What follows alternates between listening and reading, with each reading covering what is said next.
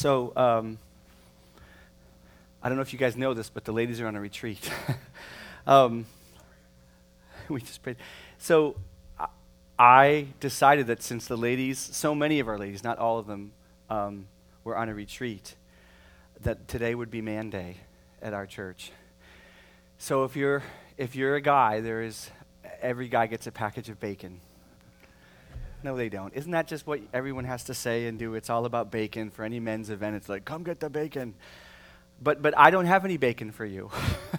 But I do have a specific word from the scriptures that more than any other, I think of when I think of men.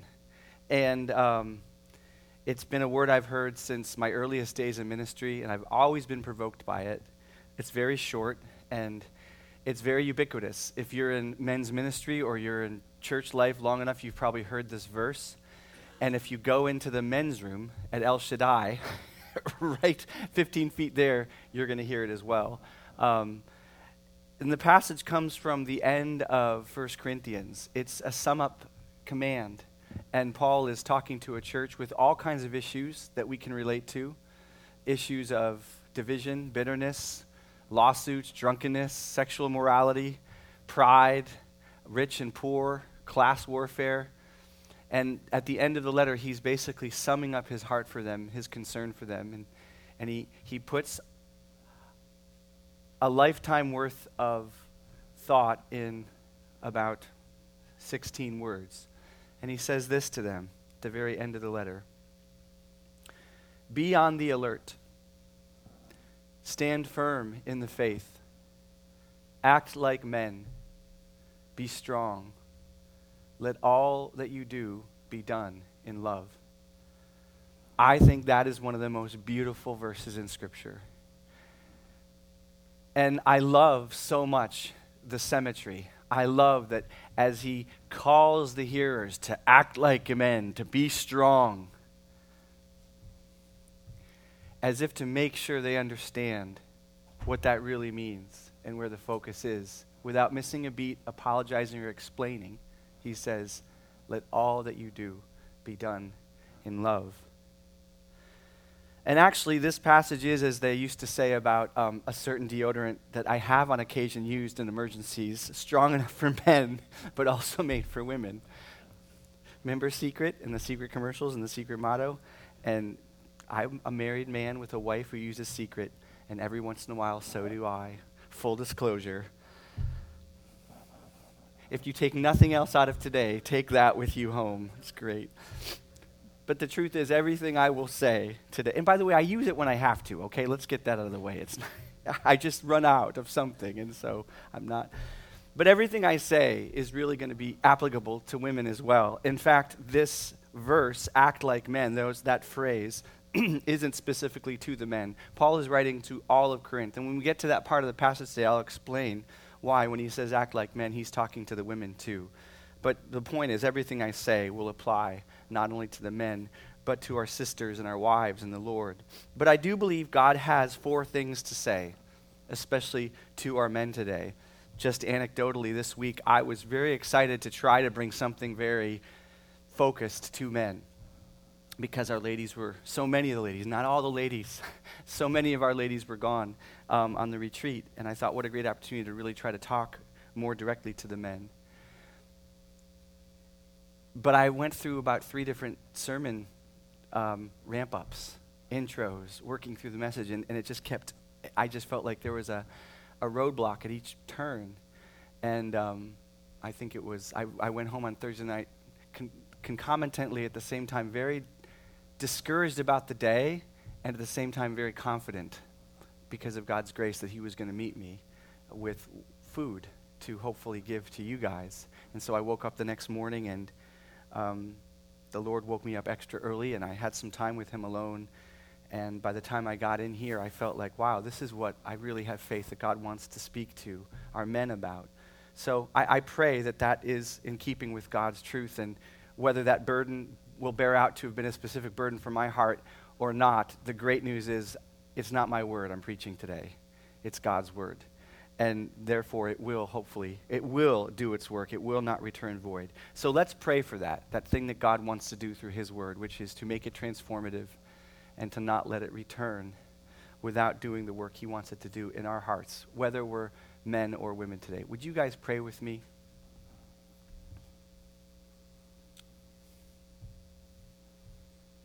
Lord, unless the Lord builds the house, the builders build in vain. Unless the Lord watches the city, the watchmen watch in vain. It is vanity. It is meaningless pride to get up early and to go to bed late, eating the bread of anxious toil. For the Lord gives to his beloved, even as she sleeps. Therefore, Lord, I pray your forgiveness on my anxious toil, getting up late, rising up early, and I pray that you would, God, do what only you can do for your glory, for the good of your people. Make this word life. Make it what it is in our experience, living and active, sharper than a two-edged sword, able to discern joint and marrow, soul and spirit. I pray that your word today would be the surgeon who heals, even if he cuts, who sews back up, who anoints with oil.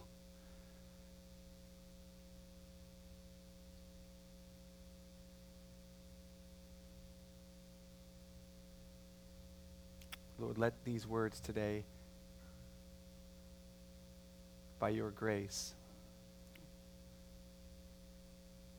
be not information alone, but transformation, encouragement, nourishment. And I pray this in Jesus' holy name. We're through, as we've heard and we've been thinking and talking and praying and singing about for weeks now, in whose name by which we are now not primarily in the church building in Frederick City, but in the most holy place where we've come for grace and mercy by the blood of the Lamb. We are truly in the most holy place in existence, the throne room of Almighty God. And here we come in Jesus' name to pray for you to meet us in a powerful way, in a life-giving way, in a hope-giving way. In Jesus' name, amen. Be on the alert. Stand firm in the faith. Act like men. Be strong. Let all that you do be done in love. And in lieu of further pithy introduction, I'm just going to get right to it. Point 1, be on the alert. Be on the alert. You might recall 1 Peter 5 and Peter's similar exhortation there. Be sober-minded.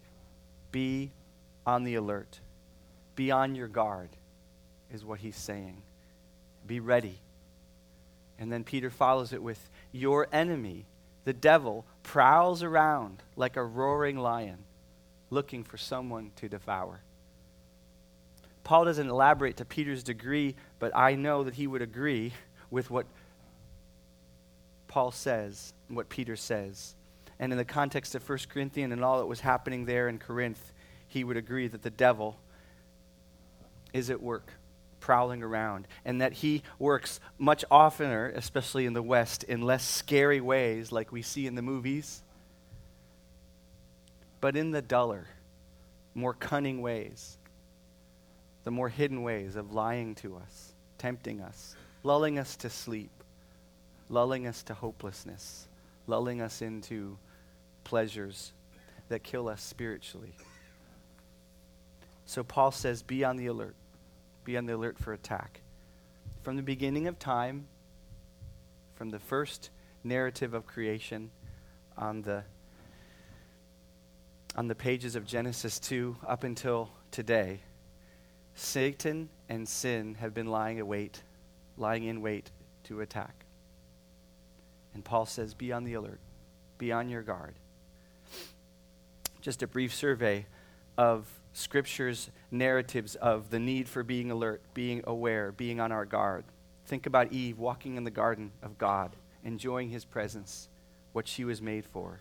But the whole time, Satan slithering close by, so he might lie to her about God, so he might tell her that he was really not good and that he did not really love her. Even as God sought to protect Moses' humility in the Exodus wanderings, and as God commended Moses for his humility in the Exodus wanderings, the rebellion and the grumbling of Israel tempts Moses to pride, tempts him to hatred and anger, requiring the Lord's discipline. No sooner does David overcome Saul, no sooner does he become anointed king of Israel, no sooner does he secure peace in Israel, than he's on the roof. And Satan invites him to lust and to murder and to self-sabotage, all the work of God's hands through him. As soon as Jesus begins his ministry with John's proclamation, as soon as he comes out of the water,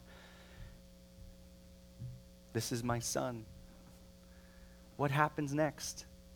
Jesus is led into the desert, where the devil lies in wait, trying to get Jesus to give up on his mission and take his glory at the expense of our salvation, and take the easy way out. No sooner had Peter bravely committed to stand by the Lord even unto death than Satan was ready to literally sift him as wheat and destroy his soul. At perhaps the apex of Paul's spiritual experiences as a Christian, when he was caught up into the third heaven, seeing things he couldn't even speak about, they were so wonderful beyond imagination.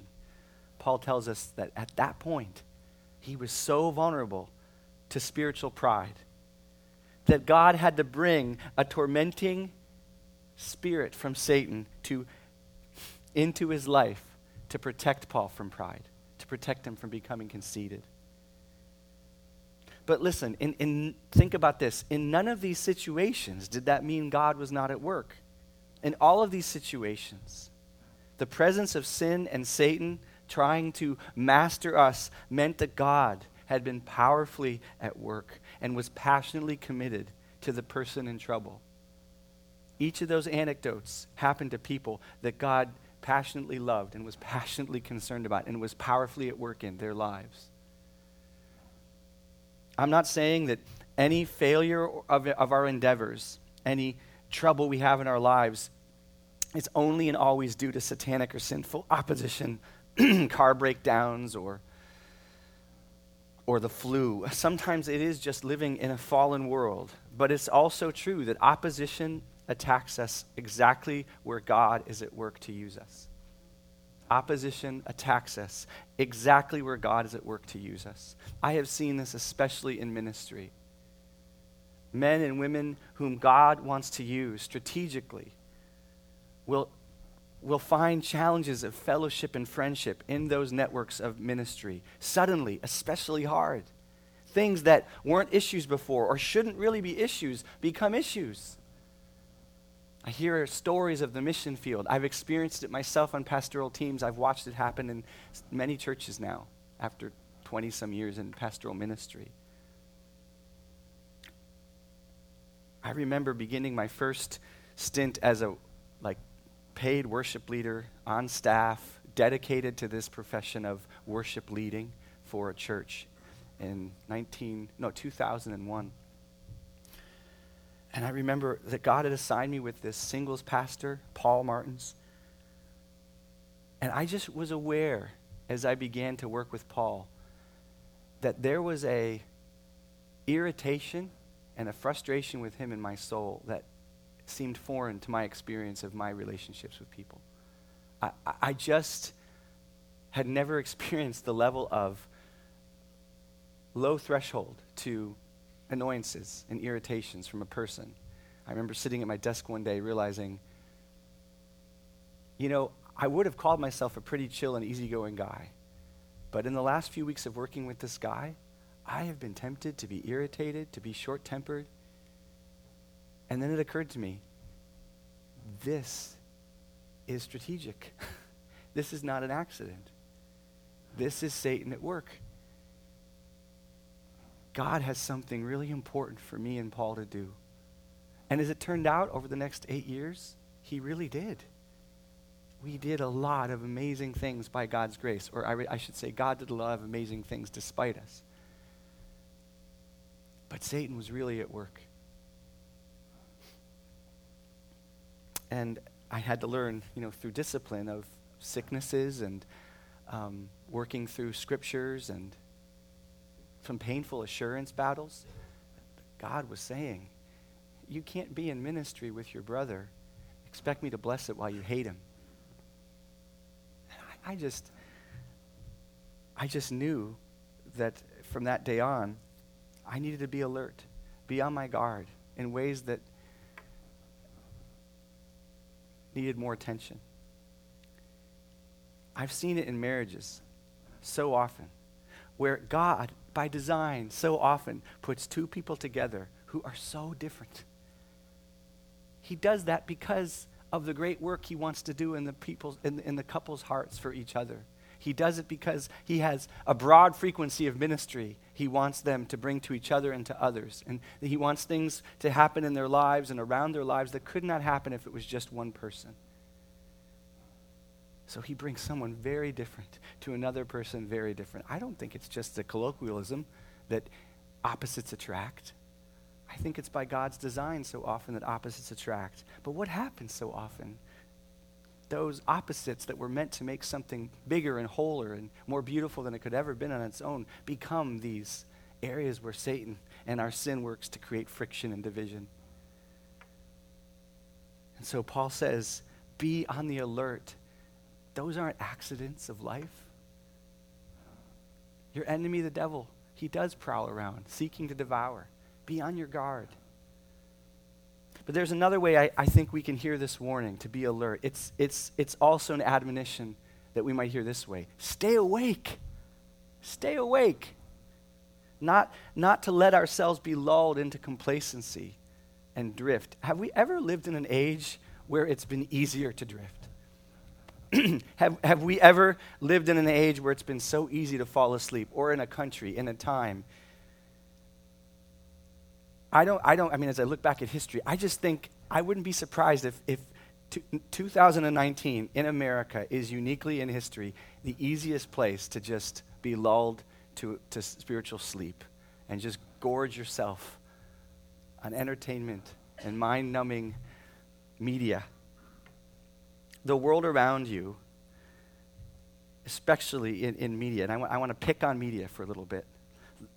The world around you is not indifferent to your attention. The media world around you, it is not indifferent to your attention. It's not neutral about your heart. It wants your heart. It wants your attention. And we have to think about this more than just, they're just companies, it's their job, it's just entertainment, they want to make things exciting and fun.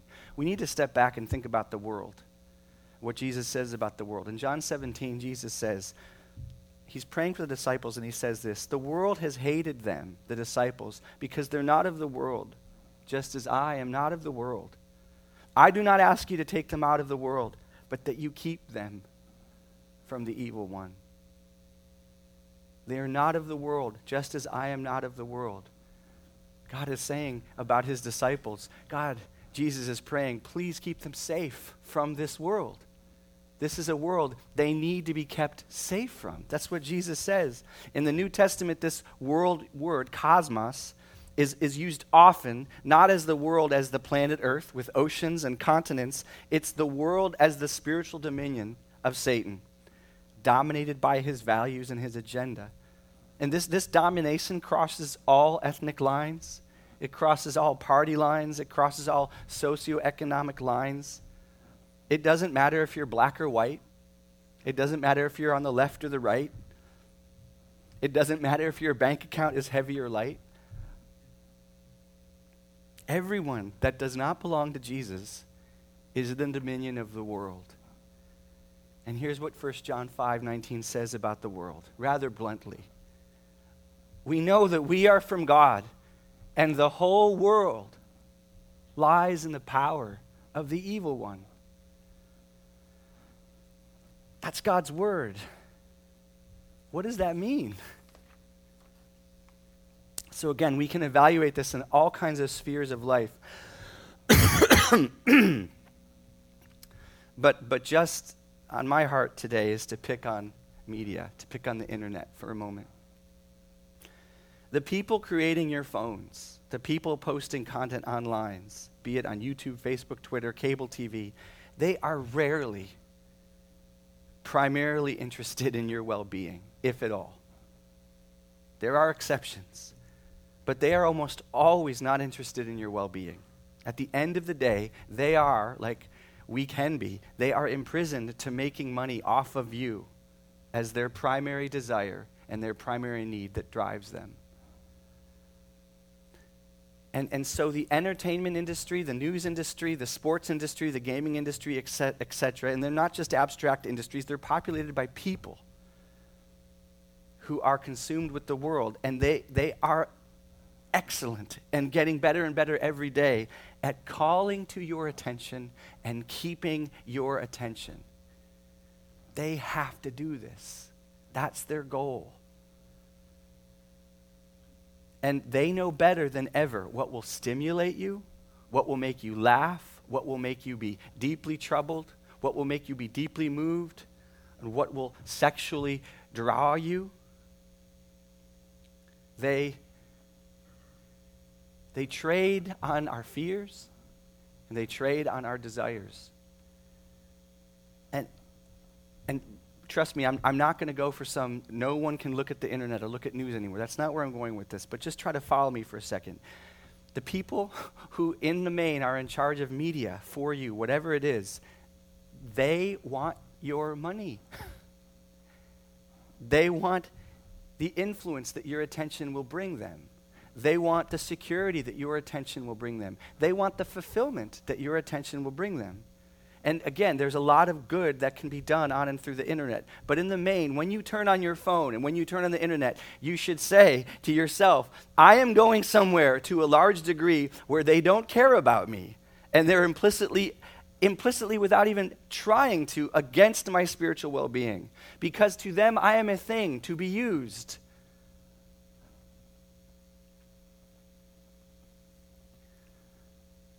This is a place I am about to go to that is full of powerful, magnetic, and bad reasons why I will want to be there and stay there and keep coming back there. Even at the point where my body will begin to crave it beyond my conscious choice. And I have found that. Even on innocuous like, quote, harmless, unquote, sites like Facebook, that if I go and I keep going without being on my guard, I will be used to my hurt. I will give over my will's strength. It's so easy to spiritually fall asleep today. And I suppose 200 years ago in some church in England, Charles Spurgeon would have said the same thing. Or 150 years ago. But I don't know if they could compete with what you can binge on Netflix or just scrolling aimlessly through Facebook. Even if you turn off the internet, your phone allows you to have all day running conversations with everyone and anyone in your social circle. How will you and I have any emotional or mental space in our hearts left for our jobs, for our families, for our church? And when you go home, the confluent, these intermingling lines become powerful. I go home and now I can take the church with me at home with email and texts and all the accessibility I have to you and you have to me. And that goes for all of you. To that, Paul says, be on your guard. Be careful. Solomon begs his son in Proverbs 4 this way. He says to his son, watch over your heart with all diligence, for from it flow the springs of life. Your heart. is the most important piece of you. It's the most important part of you. From your heart springs your desires, your passions, your wants, your fears. Your heart directs the course of your life and leads you to your destiny. It is the most important thing about you, and it is tremendously vulnerable. We are not like God, who never changes, whose heart is always steadfast. We are very malleable. Our hearts are very malleable. My heart can be for my marriage so powerfully, so strong, and in a few moments, my heart can be stolen away from my marriage so quickly. My heart is so fickle. My heart can be for God and relying on God and hoping in God in one moment, and then the next moment or the next morning, he just feels so far away from me, and I feel so far away from him, and I'm tempted to just want to be content with that and get done what I need to get done for church. How horrible does that sound? The last few weeks, I've been in a war with the internet. I have found myself so even physically inclined when I'm sitting at my desk and working on a paper or working on notes to just physically just want to turn to my computer and punch up Facebook or sports or a Star Wars site or news or whatever. I could tell it was taking over my body. It was ruining my joy, stealing my time, making me ashamed. By last Saturday, I just had to say to God, I'm committing to stay off the internet except for ministry or caring for my family for the next 2 weeks. I'm just done. For 2 weeks, no internet unless it's for ministry. I will post verses on Facebook or God things on Facebook. I will look for a HVAC blower for my house on the internet or look for a movie with my kids to watch. But I'm not going to just sit here and be led by my body every 15 seconds to check the news and to get that zzz, zzz, zzz, whatever that thing is creating of dopamine in my mind to grab at and get at. And the only way I could kind of get out of that was to kind of make a commitment to God. Because I don't like to make commitments very specifically to God. I don't like to put myself in that target area. Apart from the basic general principle of his word. But when I do, I feel that sense of deeper accountability. And so I felt like I was getting so attached to this thing that I had to do something a little more drastic and just say, God, I'm committing to you. I'm fasting from this thing for 2 weeks. And it's been so good. It's been so just cleaning out my brain, so peace-giving to my soul, that once I made that commitment, so much more peace, so much more hope, so much more shalom moved in that I just made a commitment to the Lord for the rest of the year. And it wasn't hard. I'm just like, this is so much better. Like, for me, I'm not saying for you, but watch it for you. Whoever you are for you, and take that to the Lord. Be on your guard. There are places in our lives where we just get lulled into a kind of sleep of death.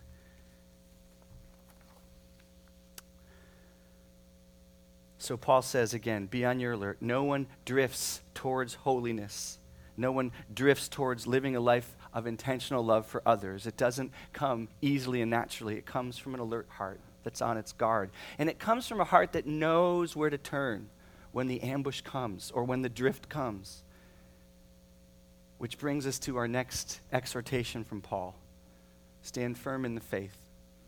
Stand firm in the faith. This is not another command separate from be watchful.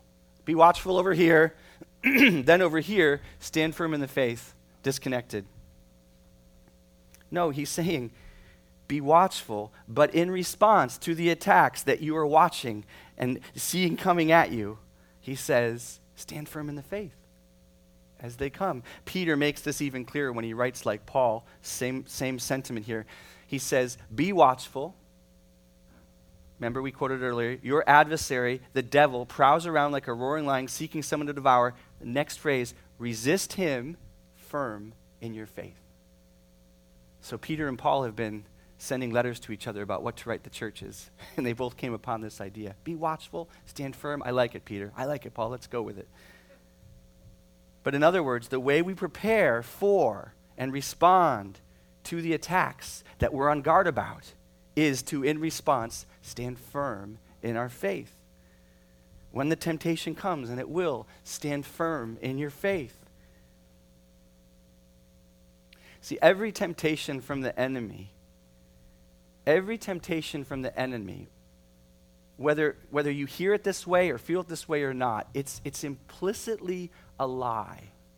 It's a negation of some truth about Jesus. And it may not come that way, like you're just going to be tempted to believe this thing about Jesus. No, it's going to be you're tempted to believe this thing about women, which is going to deny some truth about Jesus and his world. You might feel the power of the lie of powerlessness to your sin and your trial and your struggle. And you'll be tempted to believe you're hopeless here. There's nothing you can do. You'll never be different. You'll never be able to walk in freedom, ever. That's denying the truth. That's denying the truth that the door between you and God doesn't exist anymore in Christ Jesus. That the wall between you and God's help is somehow actually there. It's not there. It's been blown to bits by Jesus Christ, by the blood of the Lamb. And he waits at his throne for you to come because you need help, because you're beaten down by your sin again, because it's so hard to keep walking with him. Because of those things, he blew the door to his throne of grace and mercy to bits. And so the temptation to hopelessness, the temptation that I'll never be any better, that I can never walk any different. Well, you got to stand firm in your faith. You got to say no. Jesus Christ tore the veil between me and God. We talked about this last week. What an idiotic thing it would be to stand outside a hospital with gunshot wounds and you're bleeding from those wounds and to say, looking at the sign that says hospital emergency room, I'm not good enough for this place. Right? Or, I'll come back to the hospital when I'm doing a little bit better.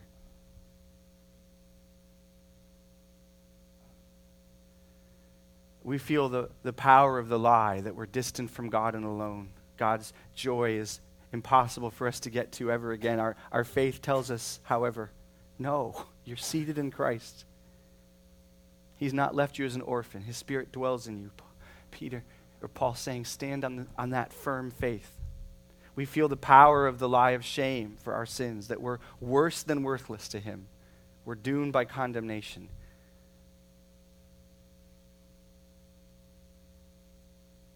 That we're ugly to God. And Jesus says, no. The very blood of the infinitely precious Son of God has paid for all of your sins, past, present, and future. And you stand perfect as regards to your sin debt before God. It has been taken away. You are accounted righteous in Christ, despite your poor performance today or yesterday or tomorrow. Paul is saying, stand firm in that truth.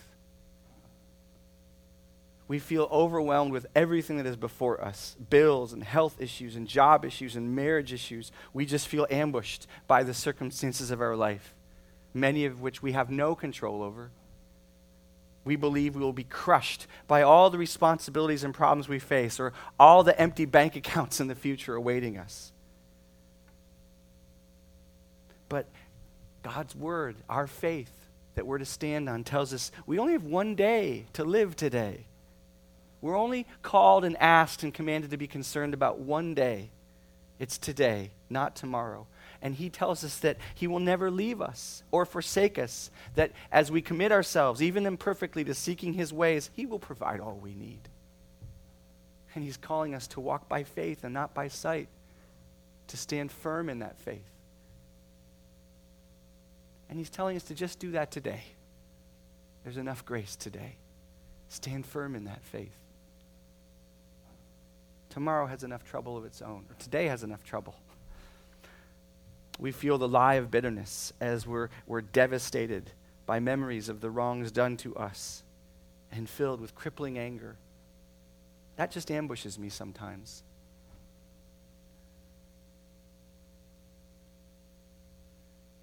And our faith calls out to us and says, every wrong done to you will be accounted for.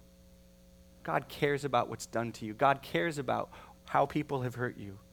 And everything will be accounted for, either in the fires of hell or on the cross where Jesus was killed and crushed for every sin committed against you and I. And because of this, we're called to stand on that truth and wait for God's justice. Pray for God's forgiveness over those people. Pray for our enemies. Hope for their restoration.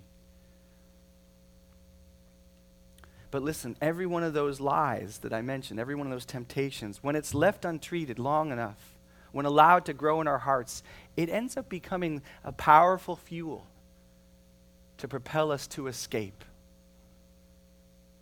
When we let lies like our shame, our condemnation, our hopelessness, our bitterness, when we allow those lies to grow in our hearts, to live there, unmet, unstood against, they become powerful fuel to draw us, to push us to escape into some destructive escape, into some destructive sin that leads us further and further away from joy and away from God's heart for us, his will for us, to have the joy of him be our strength. It can be an escape into the abuse of entertainment that looks very innocent. It can be an escape into the abuse of sexuality that looks very harmful. It can be an escape into the idols of work or stress that can look really commendable. It can look more harmful, like an escape into greed for money or rage or self-hate.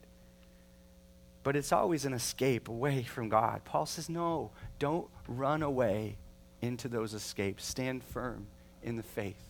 Stand firm in the truth about God. All that's true about Jesus, all that's true about you now because of Jesus.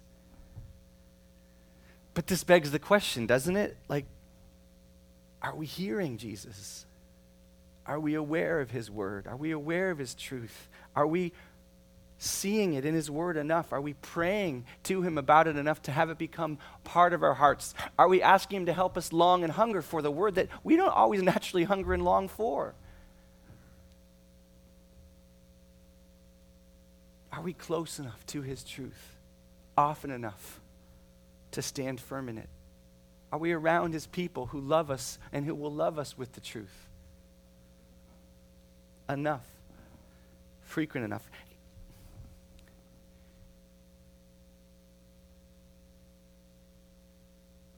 Can you and I stand firm in the faith when ambushed, when we need to in battle?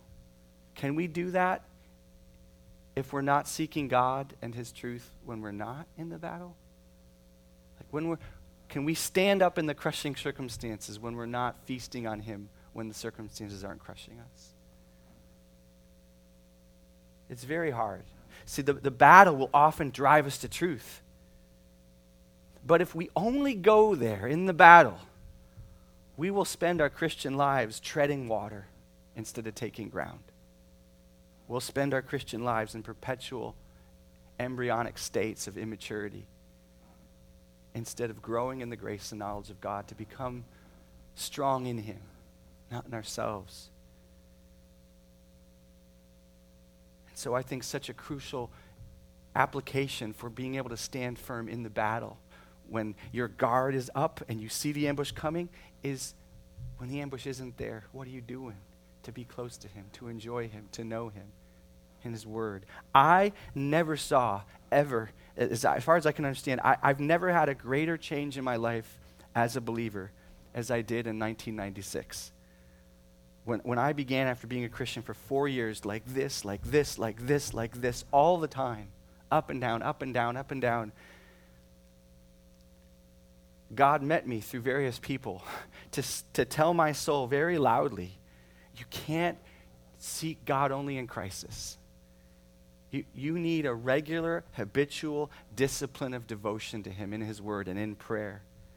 I heard that many years ago, and it's been so true. And I haven't always been as honest, so to speak, as I was in 1996. But there's been nothing that's made a greater change in my life and given me more stability and relative to me than trying to get to him early and often every day. Trying to get to him in prayer and in his word early and often every day. And Satan hates it. I mean, he'll put anything in my way. I do not want to spend time with God when I wake up, hardly ever. And I don't think that's an accident. I think I'm being ambushed. But I know better at this point than to listen to that too long. But the discipline, that habit of devotional life outside battles has helped me stand in the battle, in tougher battles, in ways that I never had before. But listen, as we move through this passage, that kind of discipline, which I struggle to maintain, I'm not perfect in that at all, but that kind of discipline, that kind of resoluteness of a commitment, it was different than the kind of aimlessness and wishy-washiness that I was very comfortable in for the first 4 years of my Christianity, or I was comfortable wallowing in. I was comfortable not being comfortable in. That discipline, it took a resoluteness and a commitment that wasn't there for the first 4 years. And I think that brings us to Paul's next word. And can I just say again, because I feel like I might be boasting, I struggle with that discipline. But relative to who I am, God built something in 1996 after 4 years of being a believer that wasn't there before, relative to me. And I think something of Paul's next word was in what he was doing to build that. Point 3, act like men, be strong. Act like men, be strong. Again, Paul's not writing just to men. He's telling women, act like men, be strong. But it has nothing to do with transgender issues. I don't mean to be jokey, but it's not a sexual issue. It's not a gender issue. He's appealing to the character trait of courage that is typical of the best of masculinity. Think of warriors in dangerous battles.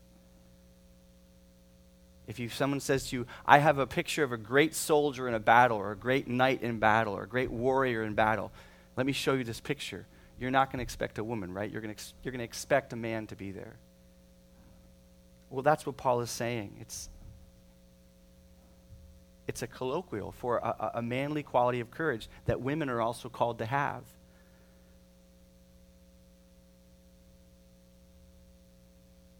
And I hear Paul whispering that to all of us. Act like men, be strong. And if it helps you, take out the men word, because in Greek it can be synonymous with have courage, be courageous, be strong. Think of Joshua leading the Israelites into many battles in the promised land. But think about before that, when he was getting the baton from Moses, when he was about to succeed the great Moses, with so many battles that were going to come ahead, so much strife and warfare, and he's just like, what am I getting myself into? And then think of God spiritually grabbing both his shoulders, looking him in the eyes and saying, Joshua, have I not commanded you? Be strong and courageous. Don't be frightened, and do not be dismayed. For the Lord your God is with you wherever you go. Your enemy wants to bully you into a life of sin, of failure, of weak faith in God, but God has so much good for you to do. In the faith of so much against any committed disciple of Jesus, there is reason, yes, to be sober. There is reason, yes, to be alert. There is reason, yes, to have to stand firm in the faith. But there is no reason for me or you to be a coward. So Paul is saying, don't be a coward. Be courageous. There's too much at stake. There's too much for you to do.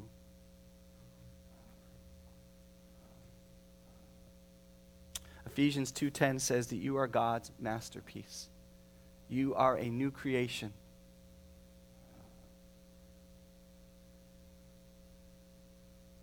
That God created for good works, that he planned in advance for you to walk in. And the targets of those good works, the objects of those good works, it's not rocket science to figure it out. It's right in front of you. It's your close friends. It's your wife or your children or your husband. It's your siblings. It's your parents. It's your church family. It's your neighbors. It's your coworkers. It's your parents. It's your brothers and sisters in Christ. You didn't walk in here this morning and find out that tomorrow God wants to be sovereign in your life about where he's placed you. He planned every day for you in advance for you to walk in. Psalm 139:16 says, all my days were written in your book before one of them came to be. And all the people around you right now, they're the works that God created in advance for you to walk in, loving them, caring for them, strengthening them. Your marriages. I've watched people struggle with should I have married this person? And for some of you who've been divorced, I'm sorry. It's a terrible thing. It's a terrible thing. But your life is not an accident. It's not just you. And if you're in a marriage today, it's not an accident. It's a work that God had planned in advance for you to walk in. And Paul says, listen, in light of the amazing work that God has for you to do, the eternal important work that God has for you to do with those people right in front of you, you don't have to be on a stage with spotlights or in a church with 3,000 people or in a boardroom controlling trade across the borders. You have eternal work to do for eternal souls that you're sitting right next to in this room. It's the most important work in the universe, the work of eternal souls. And Paul says there's no excuse for drifting off to complacency or self-indulgent or cowardice with so much at stake. But that's not his main point here. His main point is there's so much at stake to be cowardly in the face of a God who is so powerfully for you and with you. The fuel for our courage is not our performance. The fuel for our courage is not our perfections. It's not our personality. The fuel for our courage is God's presence.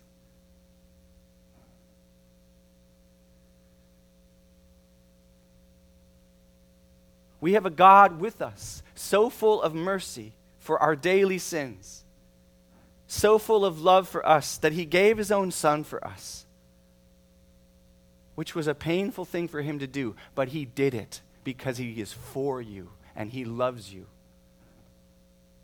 He's so committed to our growth and victory that he placed his very spirit in us. And I don't mean victory as some platitudinal easy thing. I mean, over the course of our life, him taking more and more territory over in our hearts and using us more and more to build others. So Paul says, in light of that kind of God, not you, in light of him, there's no reason not to call you to be strong and courageous and not give in to fear. Paul might elaborate here. I'm using my imagination, but I hope it's biblically based because I think you'll see. He might say to you, what temptation is so great that your God would go back on his promise to provide a way out of it? He might say, what financial trial is so great that your God would go back against his promise to feed you and clothe you?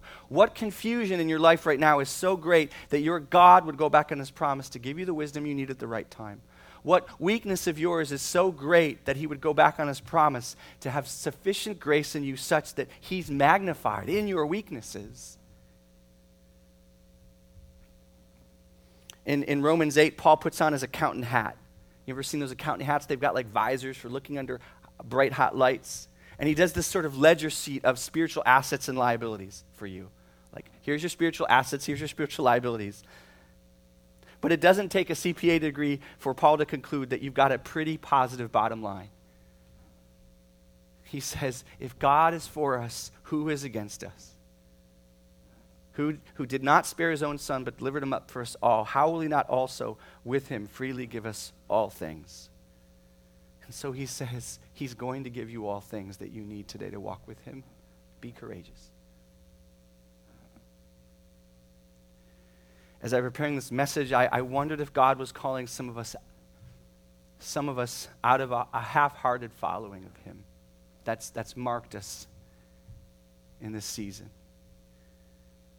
Marked by fear and failure, and marked by fear of failure. A following him that's marked by fear and failure, and marked by a fear of failure. I feel like maybe God is calling some of us out of a self-indulgent lukewarmness, and he's grabbing you by the shoulders and saying, play the man. Take my hand and be the man I called you to be. I sense God maybe calling some of us to renew our commitments to him, to put him first in our day of daily time in his word and prayer, meaningfully and early. To re-up that we're going to give ourselves more deeply to our wives, to our kids, to our families, to our church. That we're going to put the phone and the internet and the TV on the altar. Hold up the knife. And I'm not sure if God's going to stay our hand if we do that. I have a feeling there'll be some cutting. There has been for me. It's had to have been there for me. So if it's in your heart right now, decide today that you're going to give yourself to the Lord afresh. But that if you do, decide right now that he's going to have to sustain you. Decide right now that you can't do it on your own. You're going to have to be dependent on him every step of the way, because that's the truth. But that's the truth he invites you to stand on. See, this is not an invitation to perfect victory now. You're not going to struggle. He's not signing you up for sinless perfection today. Listen, again, the foundation of courage is not your performance, but his presence. Consider these passages. Isaiah 41:10, listen. Fear not, for I am with you. Be not dismayed, for I am your God. Fear not, for I am with you. Be not dismayed, for I am your God. I will strengthen you. I will help you. I will uphold you with my righteous right hand. We read Joshua 1:9. Have I not commanded you? Be strong and courageous. Do not be frightened. Do not be dismayed, for the Lord your God is with you wherever you go. John 14:1. Let not your hearts be troubled. Believe in God. Believe also in me.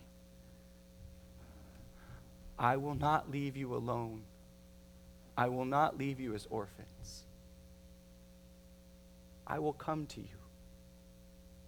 I won't leave you as orphans. I will come to you. What do all these passages have in common? In each case, courage has nothing to do with the performance of the person called to have it. It has everything to do with the God who promises his presence to the person called to have it. Do you see that?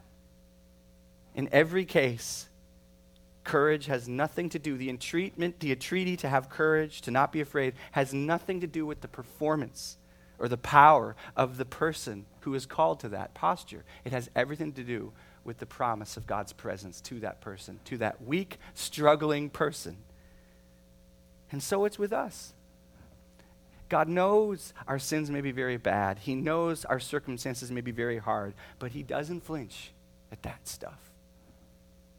He looks at it all in light of his son's righteousness over you, his mercy committed to you every day for all your failures, all of his power for you, and he says, have you considered me though? Like, I know your sins are bad, very bad. I know your circumstances are very hard, but have you ever considered me? Have you heard about me?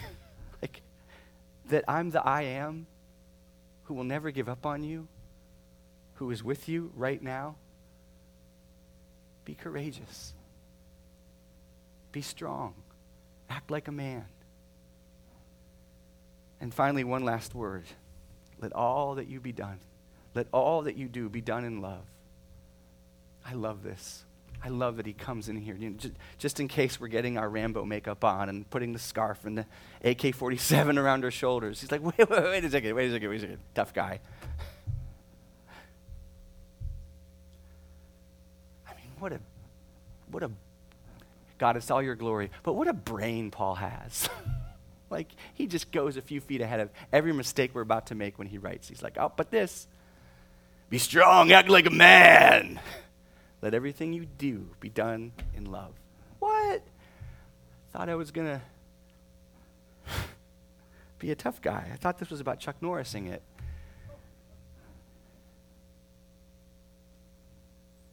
Do everything in love. The point of all that I've been saying, Paul says. The point of being on your guard. The whole point of being strong, to stand in the faith. The whole point of acting like men with courage. It's not machismo. It's not self-improvement for self-improvement's sake. It's not the best you've always wanted for you. It's not coming into your destiny for you. It's love for others and for him. It's love. Love is the only cause. Love is the only cause worthy of our great faith. God doesn't want our faith in our Savior dressed with self-absorption. No, he wants it paraded around and adorned with love for other people and love for him. Love is the only cause worthy for our great Savior being alert and standing firm and being full of courage through all that he went through. So that what? So that he could find joy in your joy. That's what was on his heart, finding his joy in your joy. Hebrews says that his love for others inflamed Jesus' heart and fueled all his courage in suffering. Hebrews 12 says, for the joy set before him, he endured the cross, despising the shame, and sat down at the right hand of the throne of God.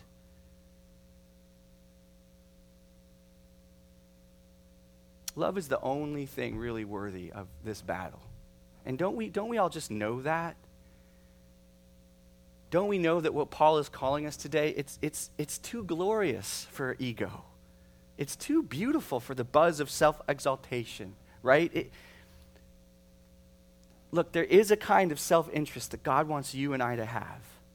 But it's an otherworldly self-interest. It's the self-interest that says, there's nothing greater that I could spend my life on than the good of my wife, the good of my husband, or my brothers or my sisters that Jesus poured out his blood for. I want that kind of heart. You know, I struggle to have that kind of heart. I know you struggle to have that kind of heart, but that is a glorious, glorious call. That's a call worthy of the beauty of our Savior, that call. To have the kind of heart that finds its joy in the joy of others. Could there be anything better said about a heart than that heart? Don't you know that intuitively that's what you were made for, that's what you long for, that kind of glory? That selfless glory? That glory that's not really interested in glory? The way we think of it? There was something, go back to that verse in Hebrews. For the joy set before him, he endured the cross. For the joy set before him, he endured the cross. There was something so alluring to Jesus' heart, so arousing to his desire, that he endured the worst pain imaginable, refused to buy into the lie of what this world says about the cross he was to carry. All the mocking, all the spitting. He said, you go ahead, mock and spit. This is a glorious thing I'm doing. It's for love's sake. And it made him able to endure all those taunts and all those persecutions and all those temptations to bitterness and escape. Because his joy was seeing your eternal soul saved from the trash heap. His joy was seeing you restored to God's glorious image. His joy was seeing you healed and whole again. So he went through all that because his joy was your joy. That's what his joy is. That's the apex of his joy, is the joy of your heart and his Father's heart. And I know deep down that that's the life you want. That's the heart you want too. And that's the heart I want too. To have that heart that finds its joy in the good of others. Prosperity. I mean, spiritual prosperity. I struggled for a long time with Jen while we were recording about whether to marry her. This is my last little story, and I'll end here. I spent years trying to figure out if she was the right one for me. Did she have all the qualities I wanted in a wife? I mean, good qualities, right? Important qualities, devotion to God and sanity. Attractive enough for me. I wondered about those things. Marriage is a big deal. It's a big risk. It's lifelong. I wanted to take it seriously. But I spent so much time wondering, and there are important things, like don't run off and marry anybody. That's not what I'm saying. But I spent so much time wondering, is she right for me? And also wondering, was I up to it? Am I up to this? Was this really God's will? I was so consumed with getting God's will perfectly right, hearing him. God want me to go left, go right. Got to make sure I'm in God's special will of what shirt I'm going to wear, what job I'm going to take, which car I'm going to buy. But what really brought things together for me, what was so incredibly freeing, was God's greatest goal for me was not to find the perfect wife, but to have me become a husband who would find joy in her good.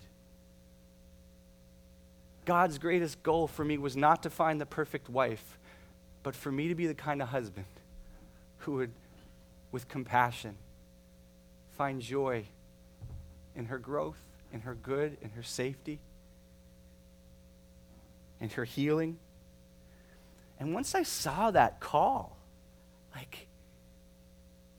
it made so many doubts, so many fears about was she the right one? It made it all just irrelevant. I'm being called to this glorious task of loving someone. And that's its own reward. It's hard.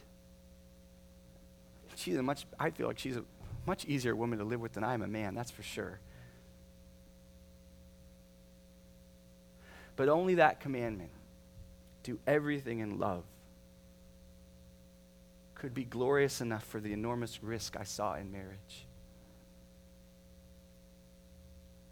And I think it's the same whether you're a man or a woman, for all of us, that only giving our life away to others for God's sake and their sake is going to satisfy what our souls were made for.